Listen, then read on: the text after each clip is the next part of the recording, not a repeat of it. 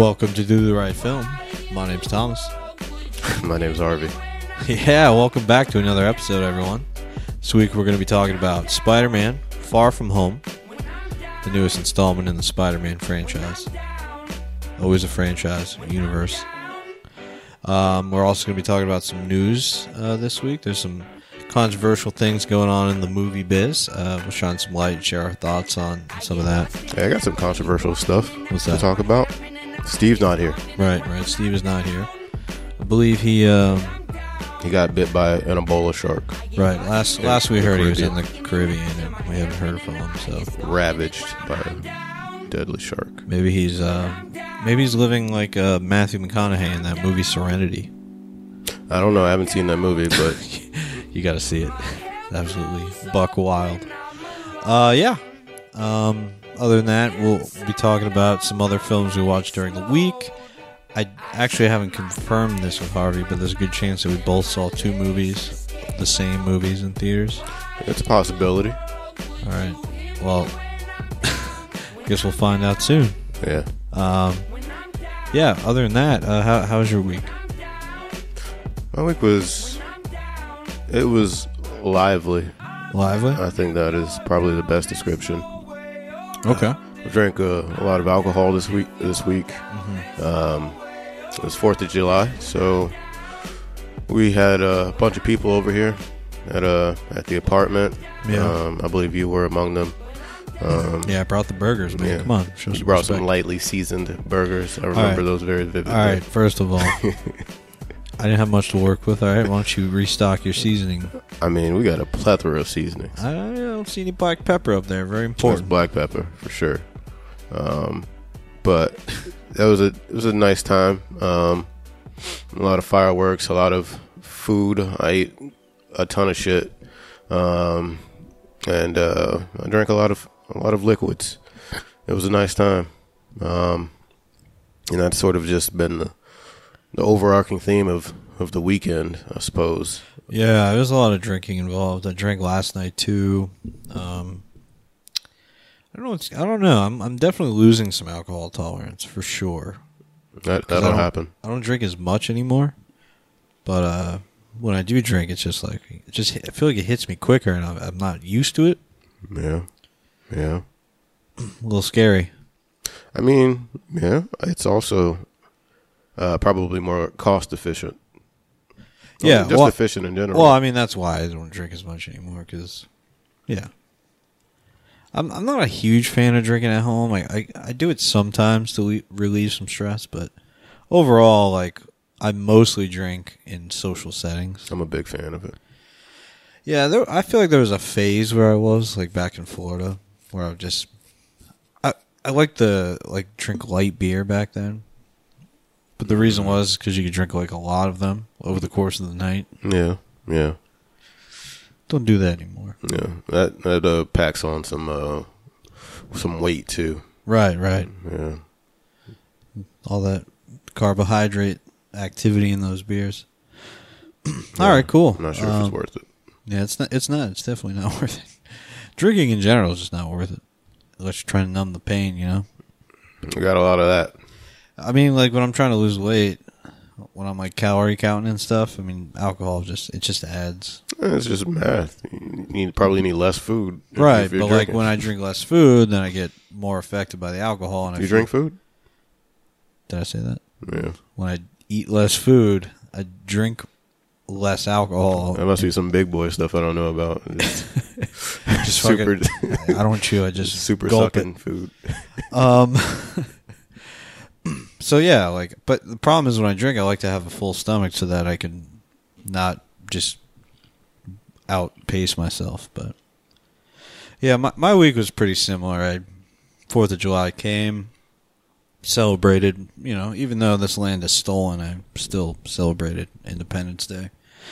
Can't help but partake in the festivities and just it's summertime. Yeah, I feel like it's more of a celebration for summertime than me. Like, how many people actually think about like America on 4th of July and go, damn, we're so great, or I'm so blessed. Just feel it just like, radiating throughout their body. Like, God damn like it. I don't ever feel that on 4th of July. I mean, I think America's be honest with you, it's bought and sold by corporations, so I don't really have too much sympathy for America.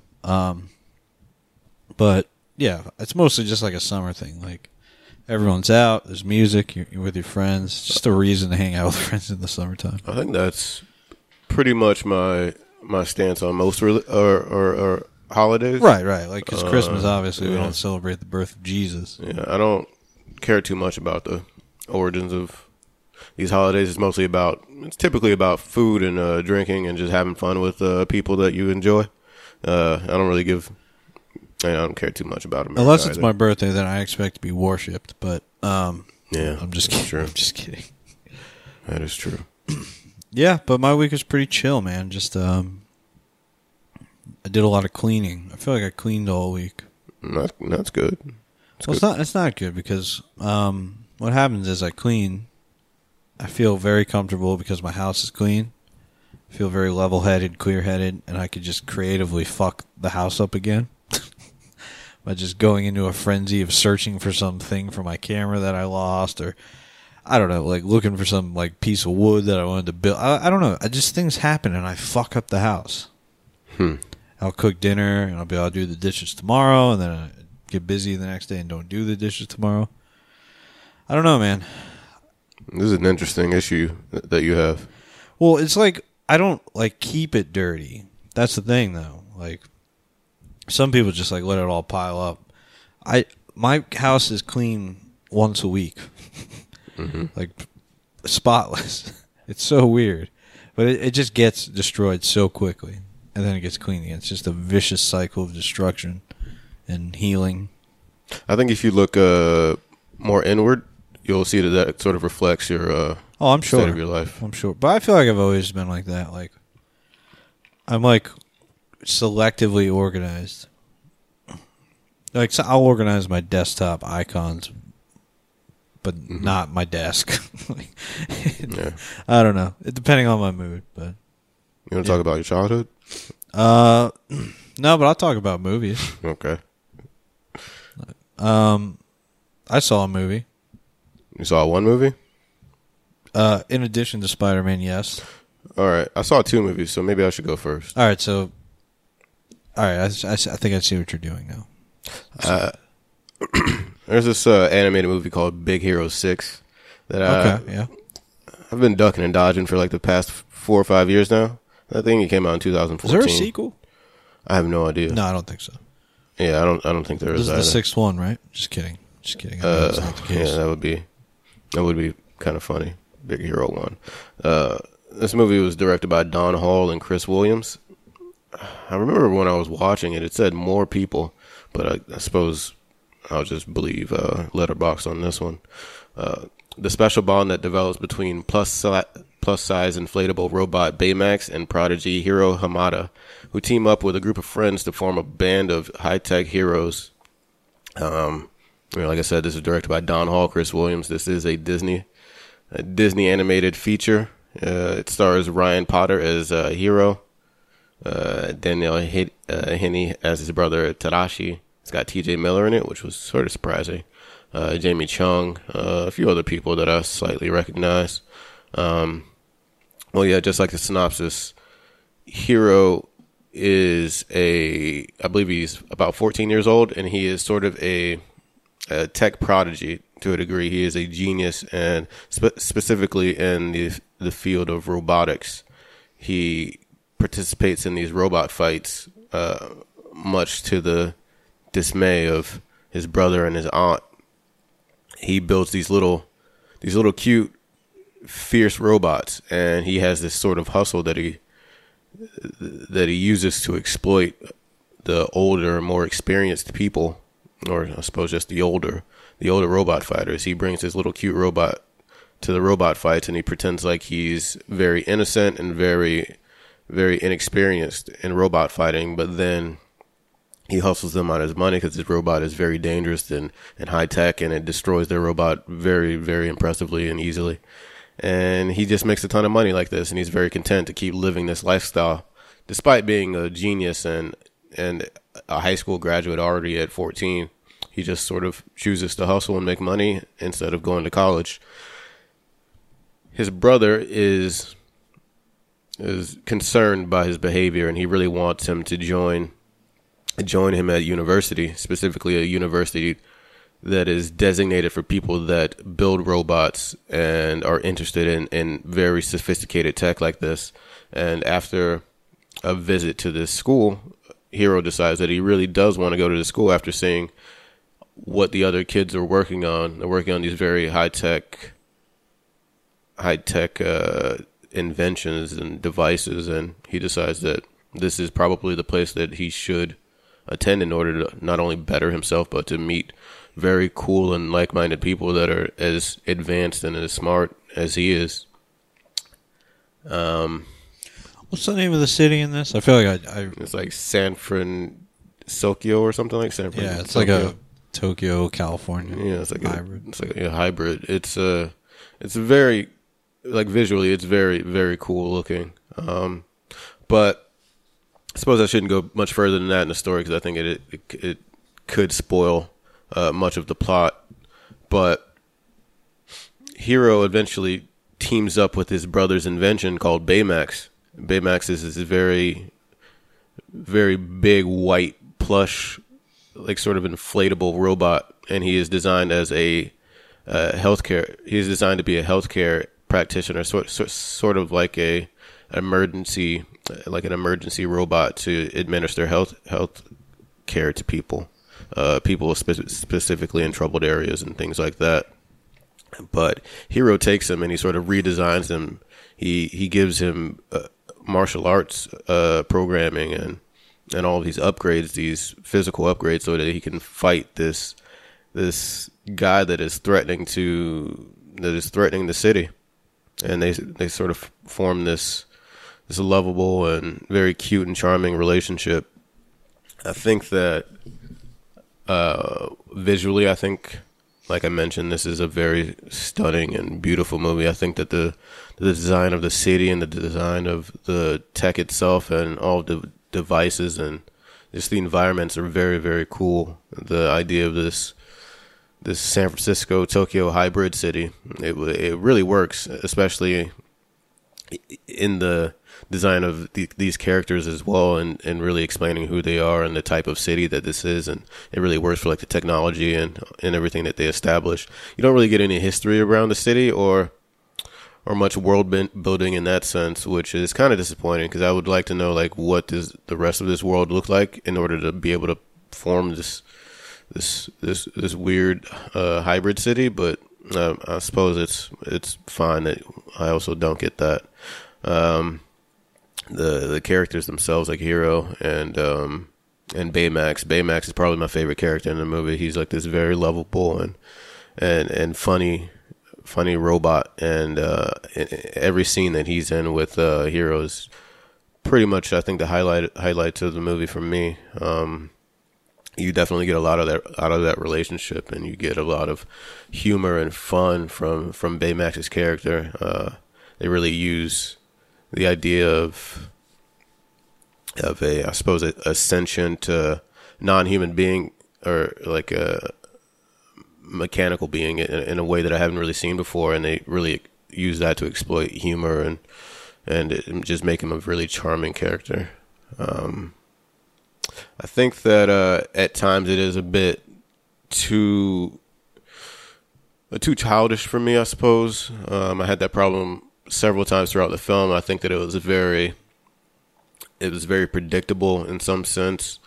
It was very just underwhelming, if I'm honest. I think in terms of not only the action, but in terms of the plot and its development, I think that it was a bit lackluster.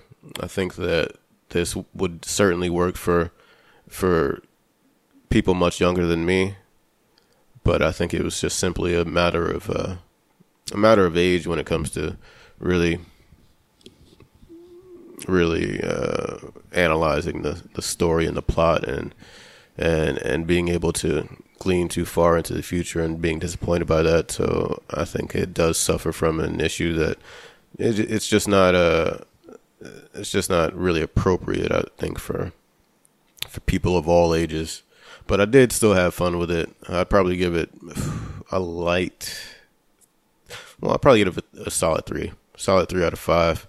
I think it shines in the animation and the design. And so you're saying it doesn't, like, how a lot of Disney Pixar movies will do this thing where they transpose child themes to adult themes. It doesn't do a good job at that. Like, yeah, it just kind of feels childish. There is definitely a huge theme of loss in this movie, and I think that it sort of undermines that theme often, and it doesn't really come off as resolute as it needs to be, or really explore it to any depth, I think. But I think it does tend to take on some pretty adult themes and try to make them appropriate for younger audiences. But I think that in that it loses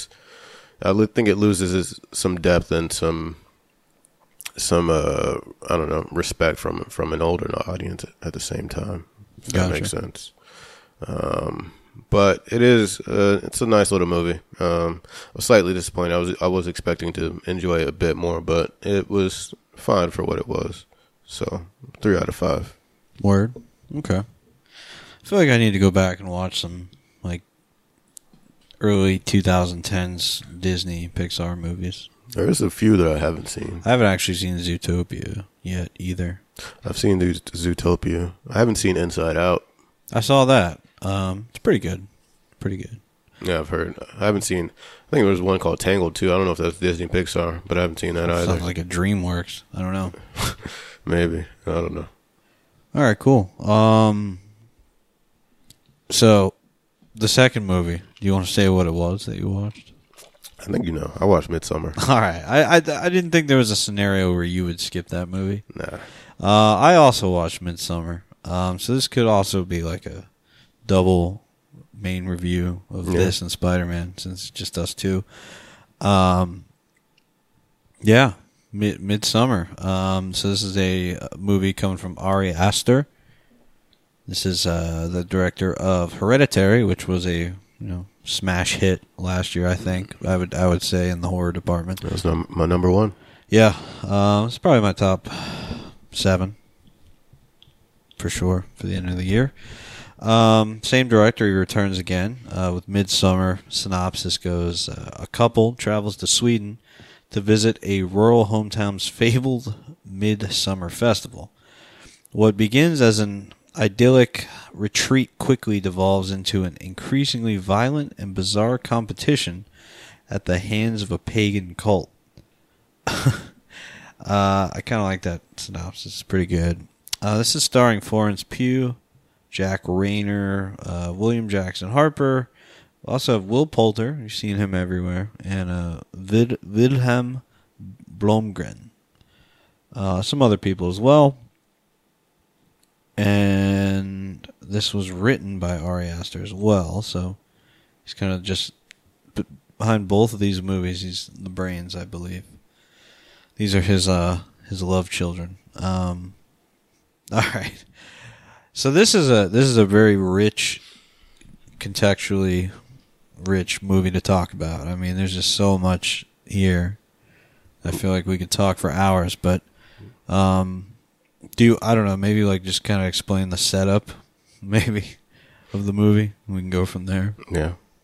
You want me to explain it? Oh, I guess. I mean, I read the synopsis, and I feel like you do that more often than me. Practice. Yeah. Give me a second. I wasn't prepared. All right. Whoops. Yeah. Florence Pugh stars as Dani. Dani is a young woman. I don't believe we get much context on like the city or information on the city that she lives in, but it looks like New York, I believe. It looks like New York. I believe there was one indication. I can't remember what, but I remember saying, "Okay, they're in New York." I think it was like a shot of like Brooklyn or something like that, maybe. Yeah.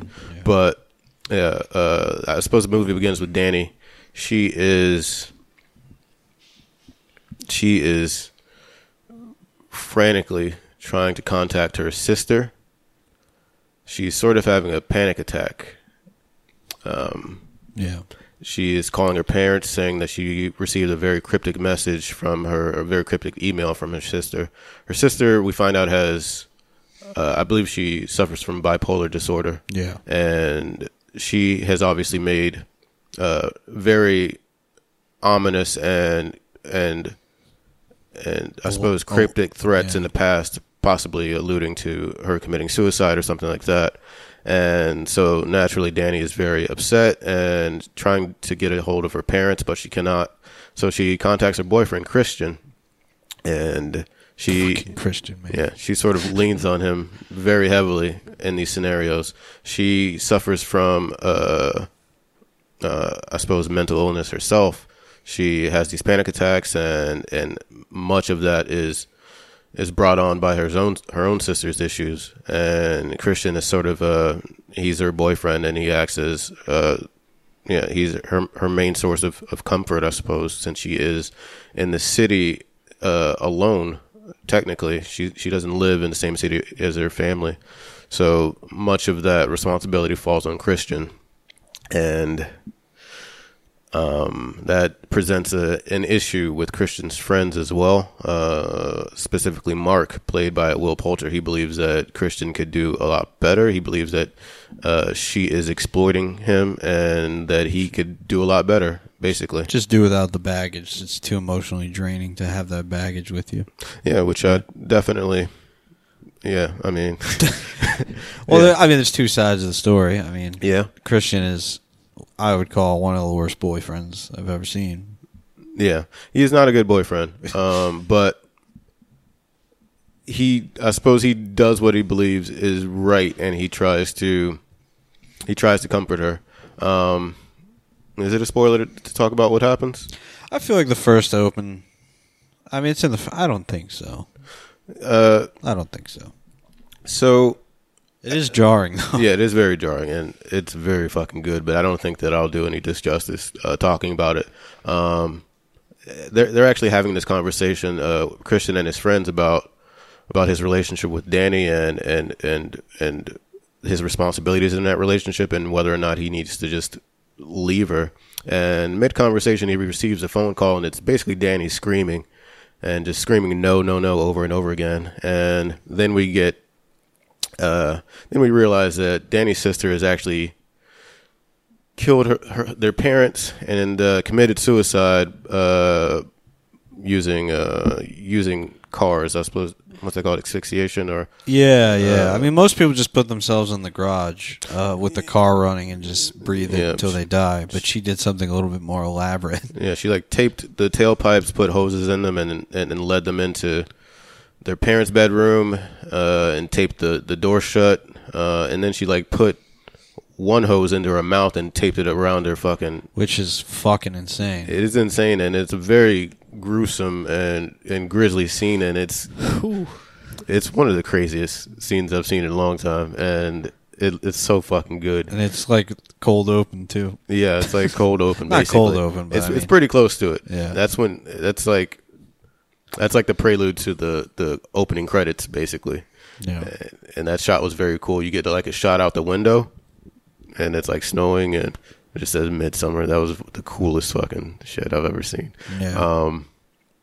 But there's actually a lot of shots of windows and going outside of windows in this that I think is pretty significant. I haven't figured out how yet, or maybe I have. But nonetheless, I suppose the story picks back up with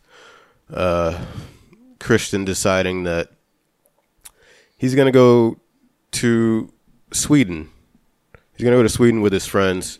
They're all, I believe they're master's students. They're all getting their master's degrees. Yeah. Or PhDs. I'm not entirely sure. But they decided they're going to go to Sweden. One of their friends is from Sweden.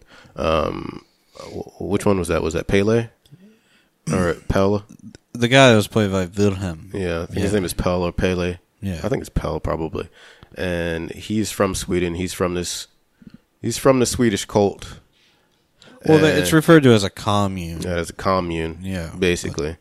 and he tells him about the way that he grew up and that it's a very beautiful place and that they do this summer solstice festival. I believe it happens like once every 90 years or something like that, or I'm not entirely sure. I don't remember. It might have been mentioned, but I don't remember. It doesn't happen very often, and it's a once in a lifetime opportunity for them to go. Some of them are thinking about writing about it for their thesis, but yeah, they essentially decided they're going to go to Sweden, and they talk about it in front of Danny, and she essentially had no idea,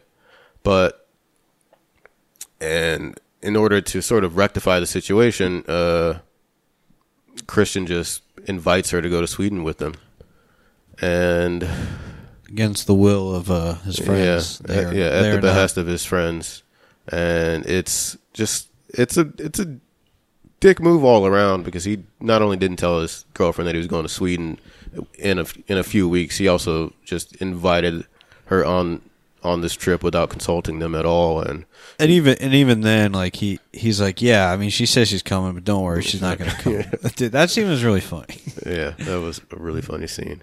And so they all go to Sweden to take part in this festival at this commune that happens once in a long time, and things happen.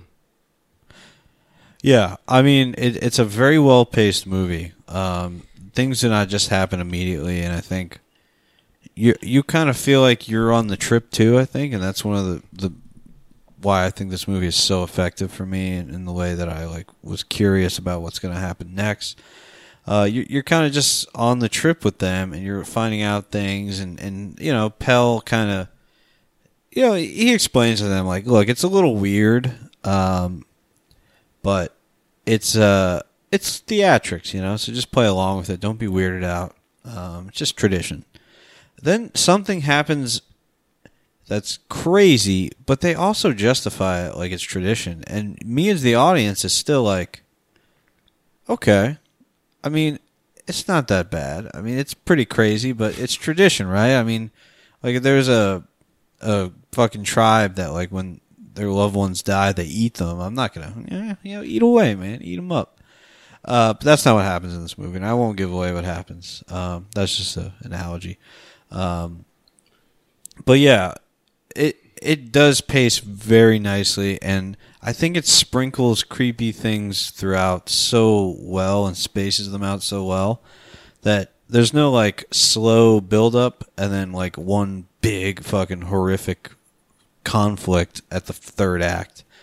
Yeah. I love the way that it's set up. It just kind of keeps this mysterious horror element beating throughout, and yeah, that was one of the things that I really liked about Hereditary.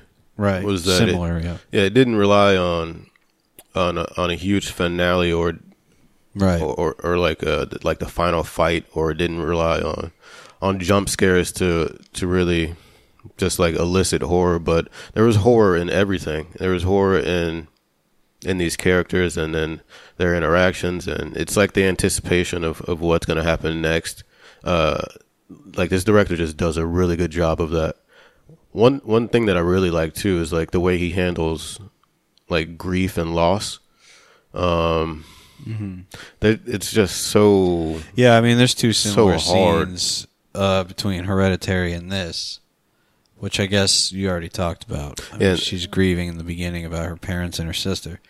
Yeah, but the same thing happens in Hereditary, and the grieving is just like, it's the kind of grieving that if you were in the room and you had to deal with that person, you're like, fuck, what do I do? Yeah. Like, how do I console this person? Yeah, and that's like a completely different type of horror, like, and fear that I'm used to seeing in a movie. Right. And you actually feel like you're in that place, and you feel like you're afraid of what's going to happen next. You're afraid of what's going to happen to this person. And also just you as a witness to this, like it like instills this fear in you. Yeah. And he does a great job of doing that constantly, and it's fucking really impressive. But yeah, I also like the way it's paced, and you never, at times there's creepy shit that for sure happens, but it's also, it's also so subtle, and it like lulls you into this security that things are fine, and that's just the way things are here, and it's a little bit different. But then by the time that you really realize that something is fucked up here, like it's too late to pull out. It's like it's too late. Like you're helpless to it, and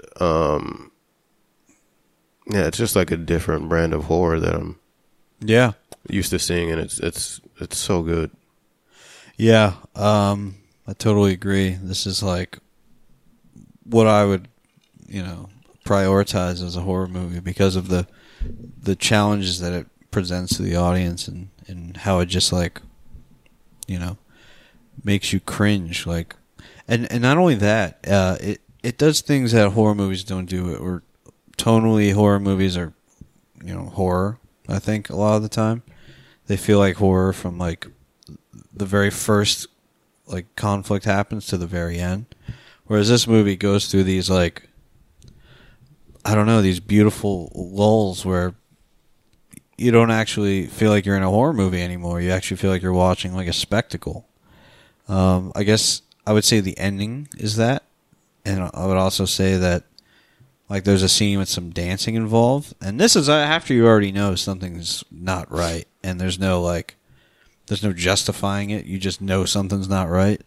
Yeah. But they take a break from the horror a little bit and present this very peculiar ritual or something. I don't know. They do it a bunch of times, and there's stuff that they show in the beginning of the movie that makes its way back to the end of the movie that has to do with the cultural rituals, and I just think it's genius, and I'm very impressed. It's like it's very dynamic because it's very dynamic, and also like the ways that I mentioned in how it scares you, and it also shows you different like perspectives. Essentially, it is horror, and what's happening is horrifying, but also to the people that are like involved in the rituals. Like it's not necessarily scary to them. Like this is just the way they live, and that there's also some fear in that this is normal for them, and that this is right. They're not. This is just life for right. them. And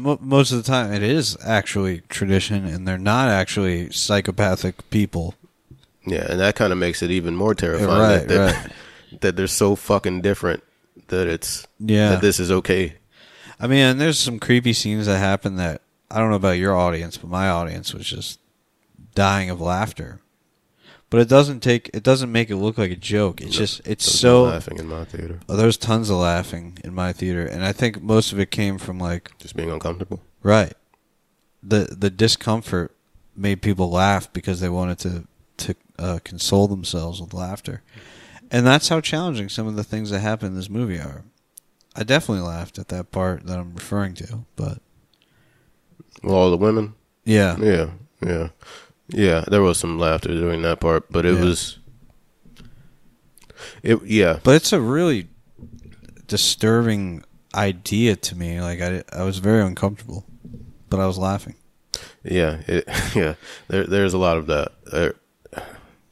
There's so much in this movie. Yeah, and almost all of it is like spoilers, if we really wanted to talk about it, but yeah, just I think, I don't know, I keep saying, but like, it's just impressive, like the amount of his, like the amount of aspects and the amount of tools that he uses to like depict and like elicit horror. It's like wide ranging, and it's so dynamic, and I think that's why his movies work really well. Like visually too, something we haven't talked about. Like visually, this movie, there's a lot of drugs in this movie, a lot of like hallucinogenics and mushrooms, and and he really uses that to not only show like the state of the state of the characters, but to also show like this duality of it as well. Like it's also dynamic in that sense. Things are very beautiful and they're moving and everything is alive, but it's also terrifying at the same time, especially for these characters involved at times. And it really helps to sort of I suppose, warp what you're seeing and further helps to place you in the perspective of these characters, and it's really fucking effective. Yeah. He has like, there's some really good cinematography in this too. Some scenes in the first act at the beginning are like some of my favorites. The way that they're showing,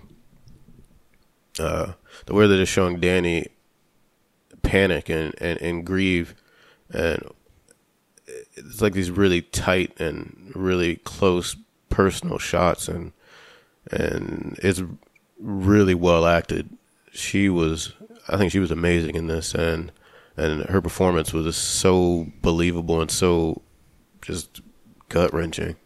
Like you really feel for this character, and you feel very connected to her perspective and to her experience, and that's a lot of that. Like I mentioned, I think it's down to just the amount of ways in which this guy places you in that perspective and delivers the horror and experience to you. It's fucking crazy. Yeah, I'm kind of shocked by this movie. I actually think I like it like maybe a tiny notch more than Hereditary. That's interesting. Yeah, I mean, I loved Hereditary too, but like I think this one resonated with me more. I don't know if it's because of how beautiful it was in the end, and I don't know, but like I kind of just left the theater with a feeling that I haven't felt in a long time, and yeah, I was kind of speechless, to be honest with you. Yeah, from like the first like shocking moment for the characters and on, I was just like, felt like I was on this insane fucking roller coaster, and I didn't really want to get off of it. I wanted to know more about what their rituals were. I wanted to know more about, just in general, I wanted to know everything, and I'm kind of in love with this movie, to be honest with you. Yeah. Yeah, I would. Yeah, I mean, I'm excited about it because of all the remakes we've been watching, and yeah, this is one of those. I don't imagine this is not in my top 10 at the end of the year. Yeah, it was very refreshing. I would be very surprised if this is not my top 10 at the end of the year. Then this fall is going to be amazing for movies. Yeah, I mean, I don't really see that much good shit coming out. I mean, I know there's a lot of Shia movies coming out, so maybe, but we'll see.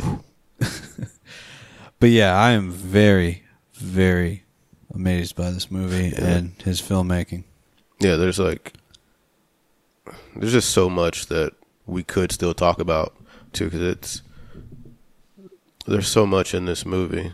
There's so much depth, not only in terms of the lore and the lore attached to this commune and its festival and I suppose like Swedish history, but just in terms of the horror and the methods that Ari Aster uses to really instill this grief and terror in you. It's so impressive, and he's definitely becoming one of my favorite directors. I didn't expect it to be that good. I do have some slight issues with it, but yeah, that make it slightly below Hereditary for me. But this was still like so impressive for a second feature. Yeah, I mean, I kind of had this like notion that Hereditary was going to be his big hurrah, and then like everything else after like maybe like couldn't live up to the hype. Mm-hmm. But for me, this lives up to the hype. You know, even with Hereditary, maybe slightly nudging it out for me. But wow, yeah. I want to see this movie with new people who don't watch a lot of movies. Yeah, and just look at their reaction to all the things that are happening, and you know, it's like a guinea pig. Yeah. It makes me want to, like, I'm definitely going to read some more about, like, these festivals and, I suppose, like, pagan history and beliefs. And, Yeah. Like, I want to know. I want to know how much of it he drew from existing things and how much he made up. I mean, I would think to be able to come up with any of this at all, he had to do a ton of research. Right. Specifically with the runes and shit. I know very little about those, but I have heard about like curses and spells being placed on people and stuff, and I love the way that was used in this movie as well. It's like I suppose there isn't anything particularly paranormal, but like the way that they sort of use their history and their traditions and sort of mix that with also, I suppose, like kind of like chemistry in a way, like just modern chemistry. It was just it was a nice touch, and I think that it was just very cool to see, and to see how those traditions play out, even though that they're in a modern world, but still living in a. Yeah, I mean, there's there's not really anything supernatural about this movie. No, not really. It actually challenges you to show you that, like, you know, horrific things can really just be born out of traditions. You know, like they don't have to be like, there doesn't have to be spirits backing the traditions for terrible things to happen. Yeah. It could just be a collective of people who believe in one thing. But yeah, very very impressive movie. You done? You want to rate it? Yeah, I'm down to rate it. I'm kind of just speechless at this point. I don't really have much to say about it. It's a 5 out of 5 for me, dog. Damn. Yeah. The feeling, I'm just basing the 5 stars out of how I felt when I left the theater, and boy, was it a good feeling. Yeah. I'm up there. I think I'd give it a 4.5 out of 5. I think it's nearly perfect for me. I think the one issue that I had from it was I didn't entirely agree with the motivations, or I wouldn't say agree, but I didn't entirely believe the motivations of some of the characters at times, and I felt like the progression of the plot sort of hinged on their poor decision making. I feel like I kind of chalked that up to just them being induced with hallucinogenics and their judgment's been compromised. Yeah, there is a bit of consumption in this movie, not only drugs but alcohol. I don't know. In the moments that I'm talking about, it seemed like they were fairly sober and lucid, but you know, who knows? It could have been that. Yeah. At times their judgment is definitely impaired, but yeah, it's nonetheless it is a really great movie. Yeah. Fuck yeah, man. All right, cool. In that case, maybe we talk about Spider-Man next. I fucking guess. Yeah, it just feels like Spider-Man is just, I don't know. It's not worthy of the presence of Midsummer. Yeah, I want an Ari Aster Spider-Man movie. Yeah. Spider-Man, pagan cult. All right, cool. Let's get into it, I guess. Spider-Man: Far From Home. Let's take a listen to a clip. You gonna be the next Iron Man now? Well, no, I don't have time. I'm too busy doing your jobs. What? I'm kidding. Look, keep up the good work. Because I am going on vacation. Heads up, Nick Fury's calling you. I don't really want to talk to Nick Answer Fury. the phone. Why? Because if you don't talk to him, then I have to talk to him. I don't want to talk to him. You sent Nick Fury to voicemail? I gotta go. You do not ghost Nick Fury. Quite a clip, huh?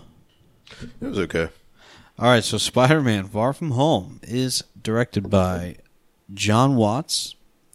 It's written by Chris McKenna, and it's starring, got good old Tom Holland, our Lord and Savior, our new Spider-Man. Jake Gyllenhaal, Marissa Tomei, Zendaya as MJ, Jon Favreau returns as Happy, and a bunch of other people. Synopsis goes, following the events of Avengers Endgame, Spider-Man must step up and take on new threats in a world that has changed forever. Not a very good or specific synopsis. It's very, very general and almost like a teaser synopsis. But, yeah.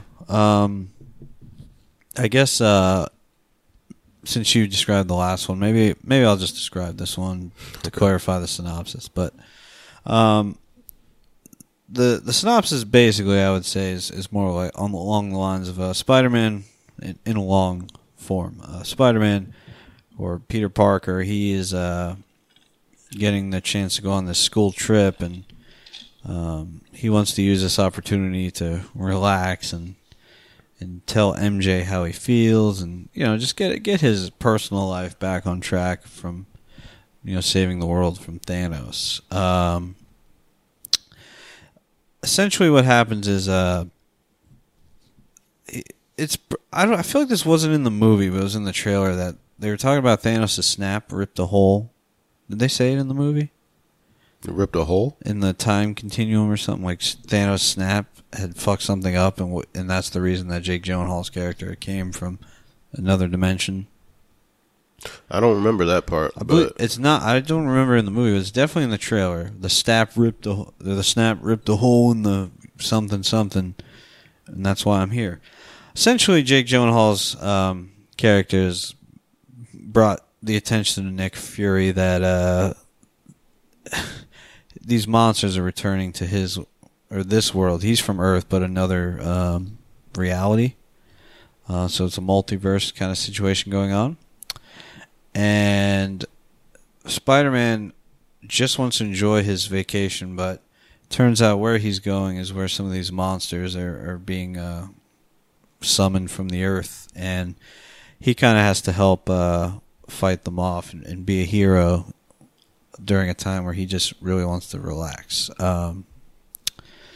There's a lot of twists and turns in this movie, which is kind of refreshing, I think, because it's not just a standard hero versus villain movie. And yeah, I'll kind of just leave it at that. What did you think of the movie? I think that I didn't even consider Jake Gyllenhaal's origins or his story very much. I think that at the time that his character was introduced, I had sort of checked out of the movie because I didn't like where it was going. But I didn't really consider how he got from his dimension to the 646 dimension. But that is an interesting idea, and I don't think they really explained that because I don't remember that line being in there. But nonetheless, I think that for the most part, it's very similar to Homecoming in the sense that Peter Parker is still trying to get a handle on himself and on his life, and the sort of duality of living as Peter Parker and as Spider-Man. He, like you mentioned, he really wants to live a normal life and just have a girlfriend and hang out with his friends. But great power comes with great responsibility, right? So he has to do charity events, and he has to pick up calls from Nick Fury and try to save the world. And Yeah. And for some reason, all the other superheroes are conveniently busy when the world is under threat, which I don't really understand. But yeah, I think that for the first half of this movie, I wasn't really enjoying it. But then there's a bit of a twist that happens, and then I think I started to enjoy it quite a bit. I think that you can't really talk about the twist. What the twist is? Yeah, it's frustrating because it kind of saves the movie. What you were saying? Yeah, I think it definitely saves the movie big time because, yeah, prior to that, it was just a run of the mill action. Well, action comic book movie. We're fighting these faceless and storyless antagonists. But I think things definitely pick up for the better in the second half of the movie. I suppose prior to that, however, there isn't as much comedy in the first half, I suppose, to keep me really entertained and satiated. Yeah. I think that Peter Parker's like growth and in terms of as a character is I think it's right where he should be, and I think that it's a good place to explore. But he does make some stupid decisions that I think are just a bit convenient for the plot. But nonetheless, I think that his character is fine. I think that he should have been supplemented with some more interesting characters. One of the things I liked about the first one is that you do get a good amount of interaction between him and his best friend. I forget his name. Ned. Yeah, Ned. And they definitely play well within that sort of dynamic of Ned being the only one that knows about his secret identity and really drawing a lot of comedy from that in their relationship. Ned has a girlfriend in this one, so he's not as around as much. And so Spider-Man is sort of relegated to hanging out with Nick Fury and Jake Gyllenhaal's characters, which I don't think is as interesting or as entertaining as like the relationship in the first movie. So I think those scenes kind of suffer. I don't think Nick Fury is a particularly great character in any way. I think I find him pretty boring and just kind of corny. Ever since the first Avengers, I was like just over it. Yeah, I think his character's pretty corny at this point, and he's used as a crutch quite a bit. But I don't see how I don't know who's enjoying his character that much. But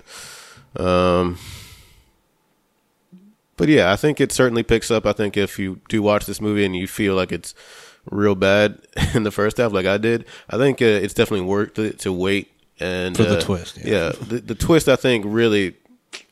We can't say what it is, but I think it's smart, and I think it definitely plays this genre against itself, and it sort of makes this idea of, I suppose, superhero movies and sort of just the formula that we've been seeing a lot. It sort of shines a light on that, and it makes us look at. I think it actually makes us look at superhero movies in a different perspective and with a different lens. I think the twist is very smart in this, and I think it's worth it to wait it out and see where it goes. But it's still difficult to justify the first half of this movie being frankly boring in my opinion to waiting for the twist. So I think something could have been done about the first half of this movie. Yeah, I definitely agree with you there. I don't know that I was too bored, but I was definitely like, all right, where's this going? Kind of have a feeling, because like it can't just be like, I think Marvel has come too far to just have faceless monsters as the villain, right? Yeah. And yeah, I was kind of bored and like really annoyed with how fucking passive Peter Parker is towards Mary Jane. Because I want that to succeed. I want that to be sought through. In the second half of the movie, there's more between him and MJ. Is her name Mary Jane? No, her name is Michelle Jones. Right, yeah. So it's not Mary Jane. I don't know why I called her that. No. MJ. And I really, really like it. I like the interactions with them. I want them to succeed together, and yeah, I very much enjoyed her character. Her character is great, and she definitely I think Zendaya brings like a solid like comedic side to this movie. Like I think her character is pretty funny, and she has like good comedic timing and like deadpan humor. I think she could have been, and she's charismatic too. Yeah, I think she could have been utilized like in the first half much more. She's not a damsel in distress. Yeah, so,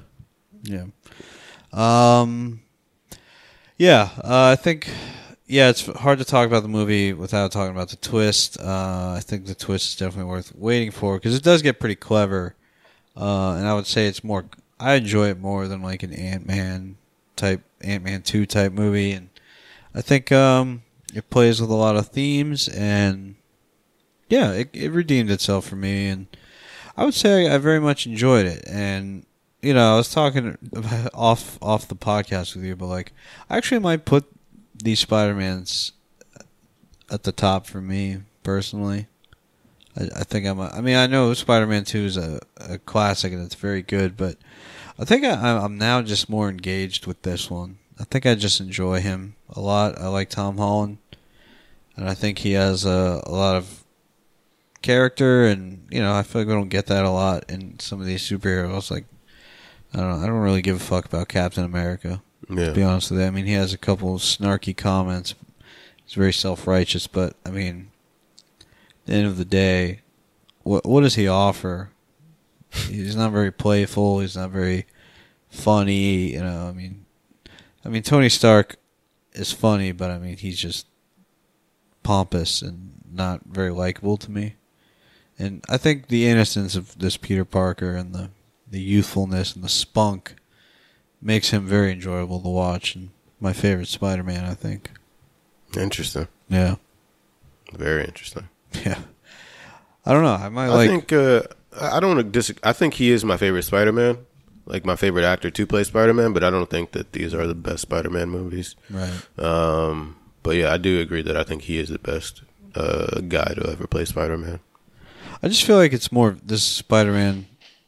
I don't know. It's very hard to not feel nostalgic about the first two Spider-Mans because like I feel like we didn't really get comic book movies at the time, so it was kind of just ground shattering. Yeah. I think that. And I had never really seen an origin story, right? Like, I don't know.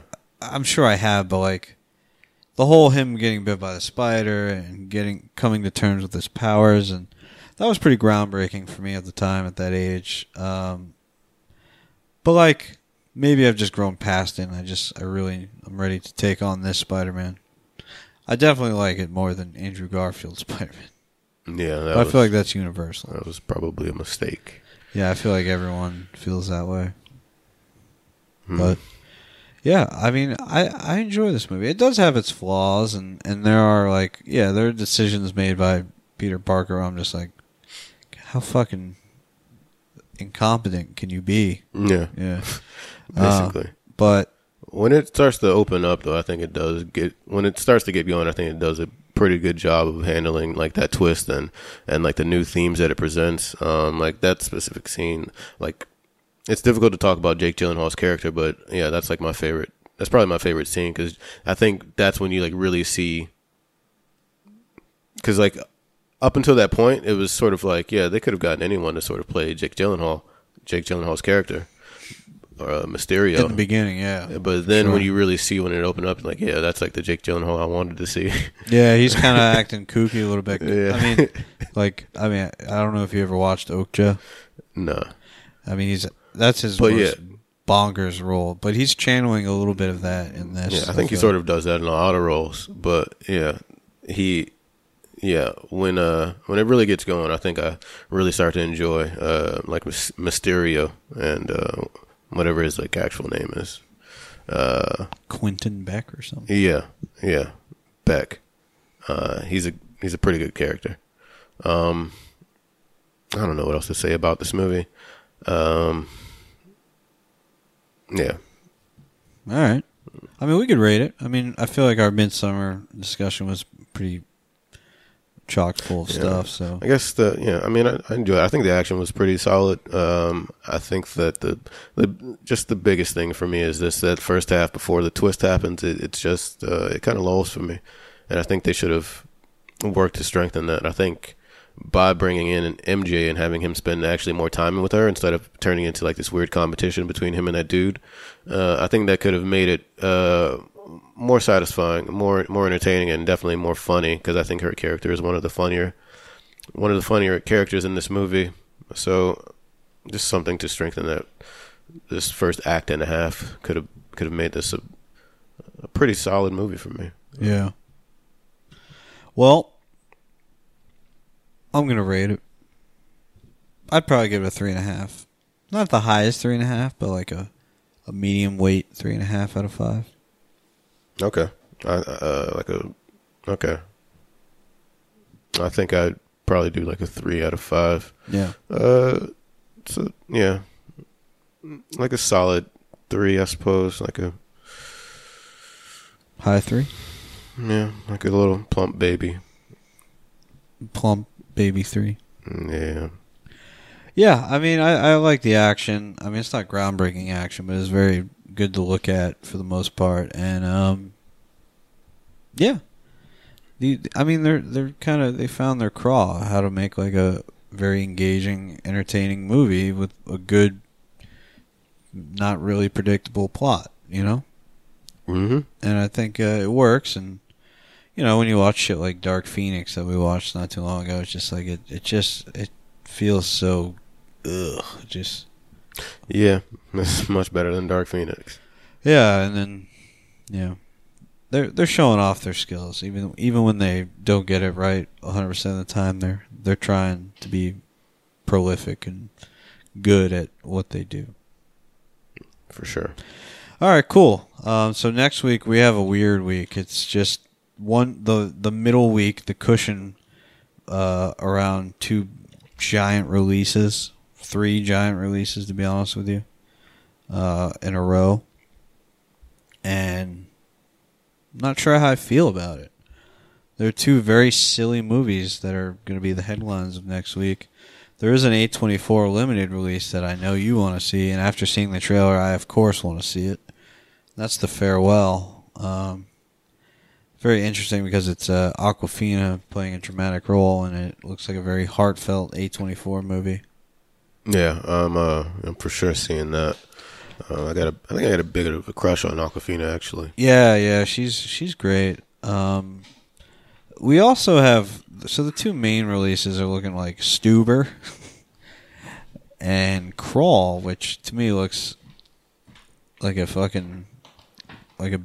blockbuster straight to DVD. Is that the movie. alligator one? Yeah. Yeah, I'm not really sure who made that or why, but It looks like a VOD. yeah, it does. It looks movie. like a Shudder movie. Yeah, I think Stuber would be interesting. I don't think we've seen a comedy in a while, right? Yeah, Reviewed a and plus, comedy. it's a traditional like buddy comedy. It seems so. Yeah, With some new, fresh ideas, maybe. But maybe. it could. I mean, to me, some of the jokes are not good in the trailer, but I also think some of the jokes are okay. So I feel like we can do Stuber. Yeah, I'm a fan of Kumail. Yeah, I like him. I'm not really sure how much of his like own brand of comedy will shine in through this. Wasn't he playing something in Toy Story? In Toy Story? No, he was playing something. No, it was in Men in Black. He was the little. Oh, he was in Men in Black. He was the fucking little knight. He was probably the only aspect of that movie I slightly enjoyed. Right. Okay, cool. So the following week is going to be Lion King. It's funny. There's nothing listed under that week except Lion King. Did everything just run for the fucking hills? I would imagine so. I mean, that is absurd. That kind of power. And then I'm very excited for the week after that because we're finally getting the Tarantino movie that we've just been getting teased for a long time, and it looks good to me. And it looks very interesting. I can't wait for that. But I digress. Next week will be Stuber, John Batista, and Kumail Nanjiani. Kumail Nanjiani. Yep. All right, cool. I guess we can get into some news. I think the biggest news right now is going to be there's a Little Mermaid live action, and they casted a woman of color.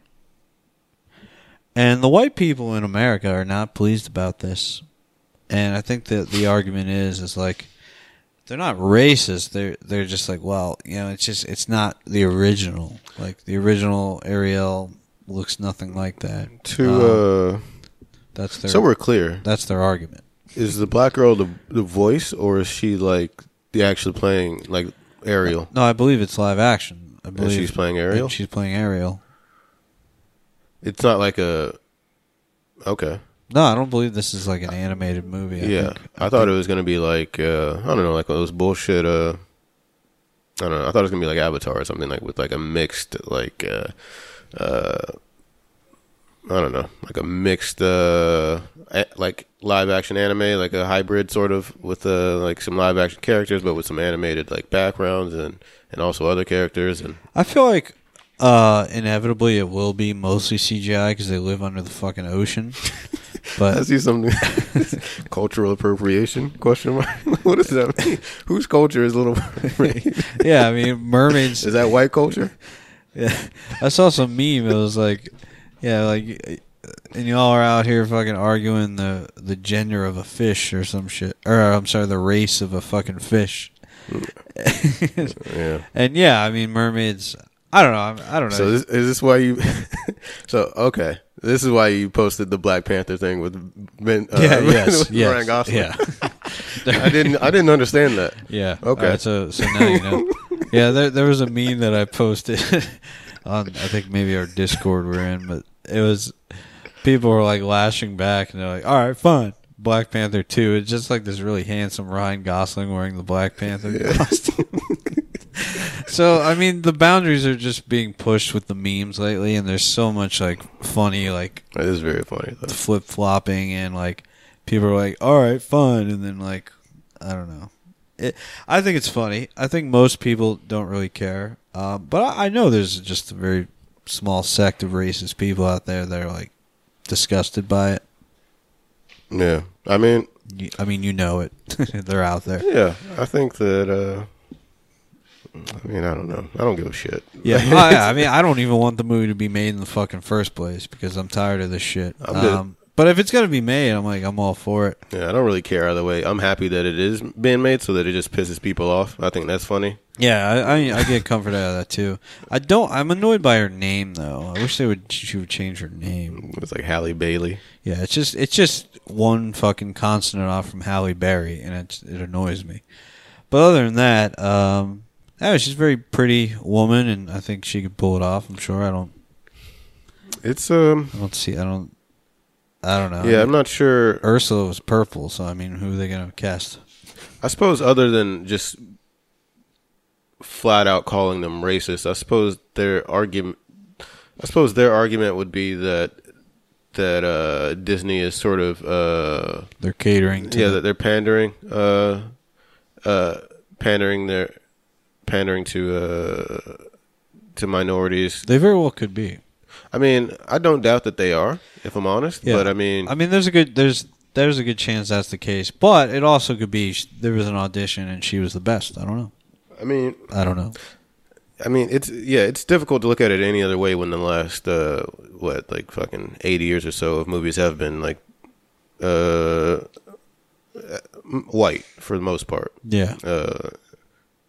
Significantly white. So it is difficult to believe that they're not pandering, but I mean, yeah. I don't know. I don't know if it's difficult to say whether it's good or bad. I mean, black people aren't profiting from Little Mermaid, so I mean, it's not really a win for black people in my eyes. Yeah, it's a win for Disney because they're gonna get more black people to see the Little Mermaid. At the same time, I suppose it is a win to be able to see black people and just people of color in general in blockbuster movies. I think it feels. Yeah, I guess it feels good to be represented, and it feels good to see people like you on screen. I think the argument there is that obviously monetary benefits will not be going to black communities. I mean, they're just going to rake this money in. But like the advantage is that a little black girl can see the movie now and be like, she looks like me. I don't know. They said that about Black Panther too. So I think that's probably the positive. Yeah, I think the idea. I don't know. It's a difficult thing to I feel like it help. I don't know because I'm white, but I feel like it helps ease the. I don't know. Like if you're a black child and everything you see is white people on entertainment. It's very easy to feel like a minority and not included. It also shaped, yeah. I mean, maybe did you feel any of that growing up? I I mean, I don't know because I felt included. yeah, because I was it definitely shapes how you. Right. It shapes how you not only view media, but it shapes how you view yourself for sure. It shapes it shapes everything, I suppose. I mean, when you see, I don't know. I feel like we're getting a bit deep for our podcast, but Yeah. but when you see, I don't know, it shapes your opinions. It shapes your opinions about yourself. It shapes your opinions about race and about, I don't know, people in your life and just the philosophies on things in general. I think that seeing like white women in places of like high regard, like in movies and stuff, being labeled as beautiful, and then you see black women in movies and for like as maids for years, like you get this your idea on not only on like so like the social hierarchy sort of is determined by that, but also I think by like beauty standards and all sorts of shit. I think it's definitely empowering to be able to see people like you and have them people be considered beautiful and strong and powerful. I think that definitely shapes a kid's perspective significantly. So I think in the long run, shit like this will be good. But in the immediate present, it's not. It's not improving the lives of people of color in any way. I don't believe. It's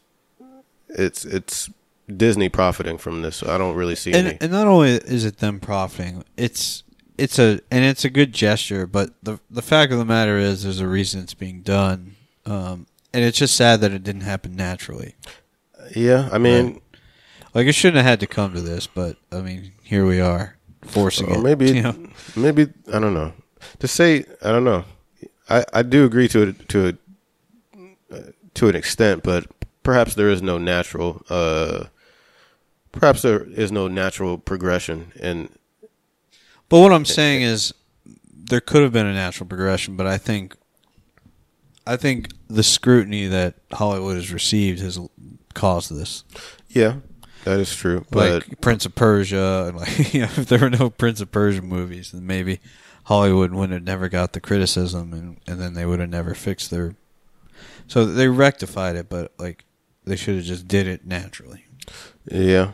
But I don't know. Fuck it. If you're mad about it, you're obviously silly. I obviously don't care. It was news, so I figured I'd bring it up.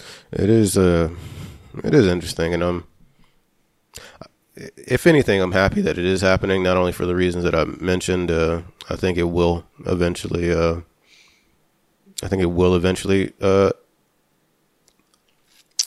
Help to shift.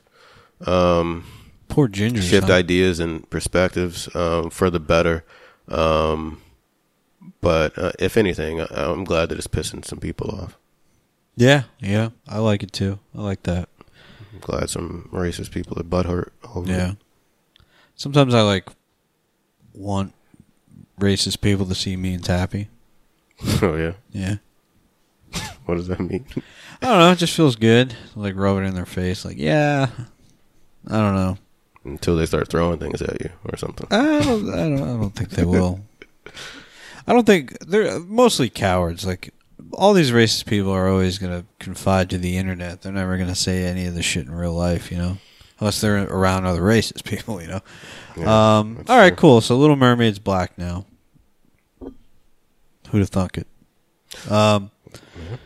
Me and Harvey actually just watched a trailer for Mulan, which is interesting. I hope sorry to backtrack, but I hope since they're doing this, like I'm imagining like the world that they'll create around this character, and I think if they do some sort of like Caribbean, like Caribbean, like probably like Atlantis type of deal, that could be interesting. I think it'd be cool if she had like a light Caribbean accent, because I know they're not gonna do some full like patois shit, but if she had like a Caribbean accent, I think that'd be cool.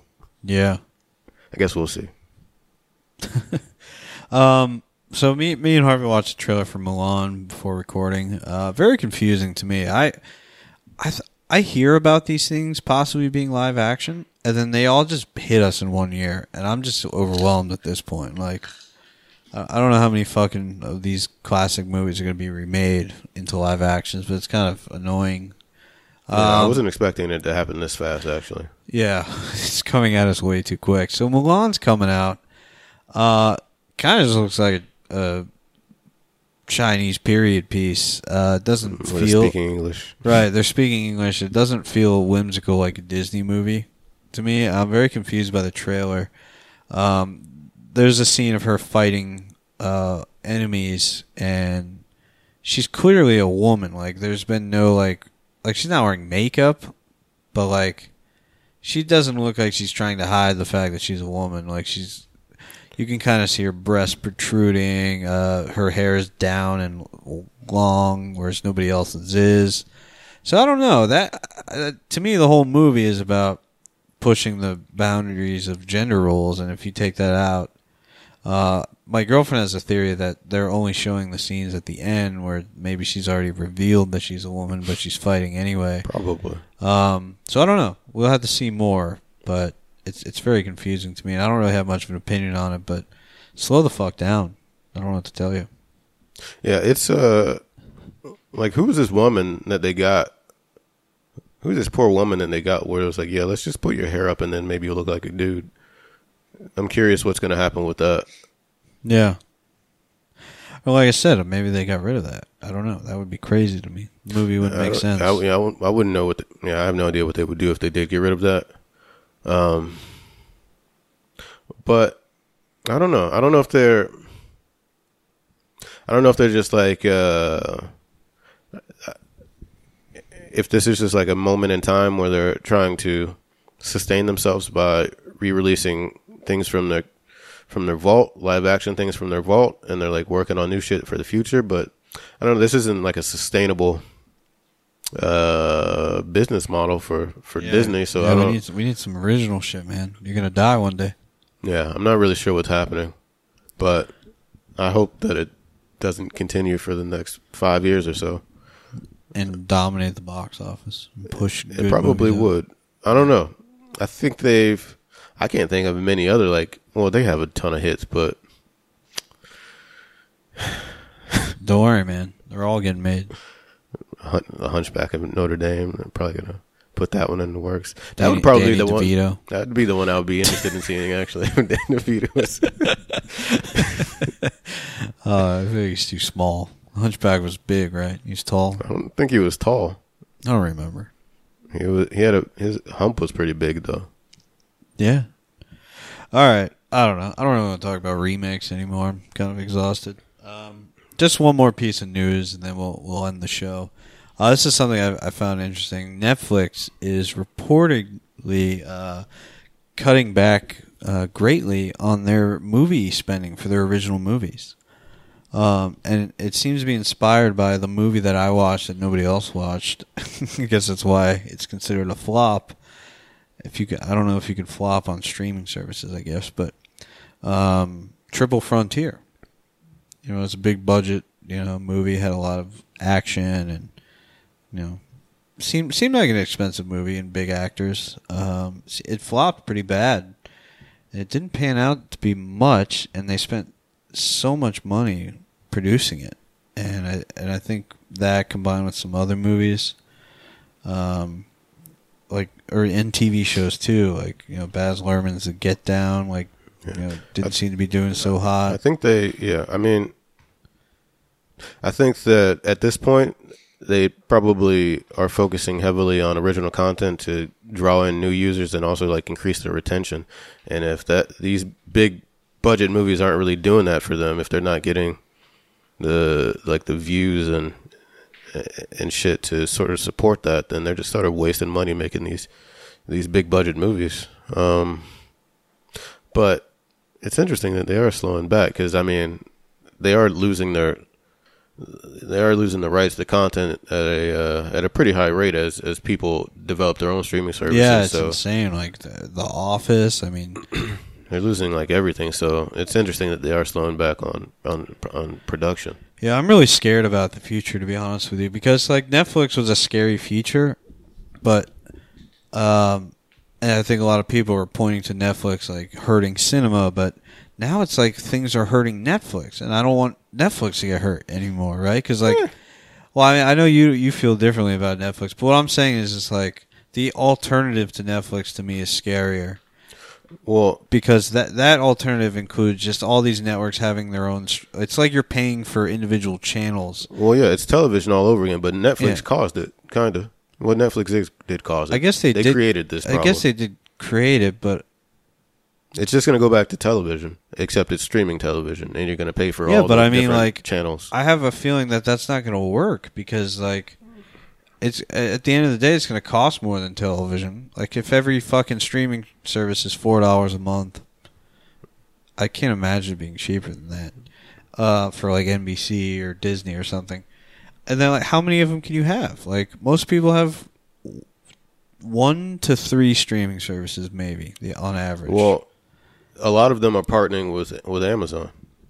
Like with Amazon, you can get like subscriptions to CBS, to Stars, to Cinemax, all that shit. Well, within yeah, I Amazon guess, Prime. but I don't know if all the other ones are going to do it too. I mean, if they do, then Amazon's probably going to reign supreme over Netflix, which is fine, I guess. But if not, if it's all individual, I don't. And I kind of like Netflix original movies sometimes. I think they're watchable at times, and I feel like they actually take chances. Whereas, like with these big blockbusters, I'm not feeling any energy from. I don't want them. Like Netflix movies, like, you know, will put an original concept out there and it'll get popular. I might think it's bad, but at least art is being made, you know, not recreated. Yeah. So we'll see what happens, but Netflix is cutting down on that. I like some of their bigger budget movies like Okja, and I like Triple Frontier as well, but apparently nobody else did. Apparently not. Yeah. It happens, but I suppose whatever happens, I mean, I don't know. It is Netflix's fault. But where am I going to watch The Office? Like, is NBC.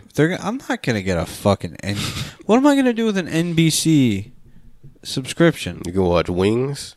Not interested. You could watch NBC got a bunch of shit. I know, but like, I don't think it's worth it for me. Like, They got Parks and Rec, right? They got but all that stuff used to be Seinfeld, in one I think. place, and the only reason I would revisit most of them is because they happen to be in that one place that I subscribe to. I can't imagine like subscribing for many things. There's very few things that I will just go and get a subscription just for that. And I love The Office, but I don't think that ain't it, Chief. I don't think I'm gonna subscribe. I think I might just, if I want to watch them, I swear to God, I might download them to boycott. That's not a. I mean, in this scenario, I don't think that's a very unethical choice. I think that. I don't know. I think we'll have to wait a while for the next technological breakthrough to happen. Right. Because as of now, it's just sort of reverting back to television, Yeah. streaming I television. don't like that because I never liked television. Was never a fan of it. Yeah, me neither. I would like in my room when I was younger. I eventually just ended up getting rid of cable when I stopped watching cartoons, and I just watched DVDs and just had a DVD player in my room. That is good, except that you end up just watching the same things over and over again. Well, I would buy a lot of like FYE movies and stuff, Gotcha. used movies. Gotcha. And I would go to Redbox a lot and like. I don't want to go back to that life. Well, I know, but like at the time, Redbox About was to get bad. robbed outside of a Redbox. I don't want to do that. Yeah, the Redboxes in New York are wild. They're always in a sketchy area. Yeah. I used to just pop over to Walmart. All right, cool. Netflix is seeing some drastic changes. I'm very curious to see how they adapt to this shift I would too. That sort of. because they seem to be on top for a while. Well, yeah. You gotta adapt. That was MoviePass's problem. Right. And I think some companies are very good at adapting, and maybe they will be. We'll see. We'll see.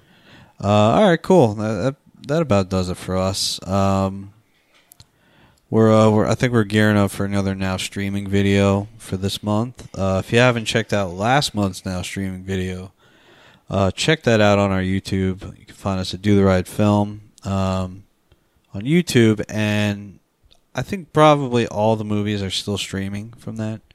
I didn't check, but I have a good feeling that they all are. They should be, because the ones I chose were like new to those streaming services, so they should be. One of mine was new to the streaming service, so yeah, check those out if you're looking for something to watch in the midst of all these blockbusters. You can't go wrong with those, I think. Also, we're on Instagram, Do the Right Film _podcast, and Facebook, Do the Right Film. We have a website, dotherightfilm.com. You can send us an email there, fill out the form or whatever, and send us an email if you have a recommendation, or, we're open to recommendations or for a movie for one of us to watch. Possibly if you have like a topic discussion you'd like to hear our thoughts on. Feel free to talk to us about anything, and talk to me. Talk to us about your troubles. Yeah. If you need therapy, we'll help you out. Yeah. Tell us if you think that Disney is painting over white culture with a black brush. Yeah, if you're racist out there and you have a case for why Ariel should stay white, let me know. Maybe you're ginger and you feel attacked. Ed Sheeran. Fuck Ed Sheeran. God, he's so unlikable when he plays in roles in movies. I hope he's a nice guy in real life. He probably is, but yesterday he's not doing himself any did favors. not need him in that. It was so bad. Yeah. All right, cool. That about does it for us. I'll see you guys next week. We need a catchphrase. Why in the world would you hear me?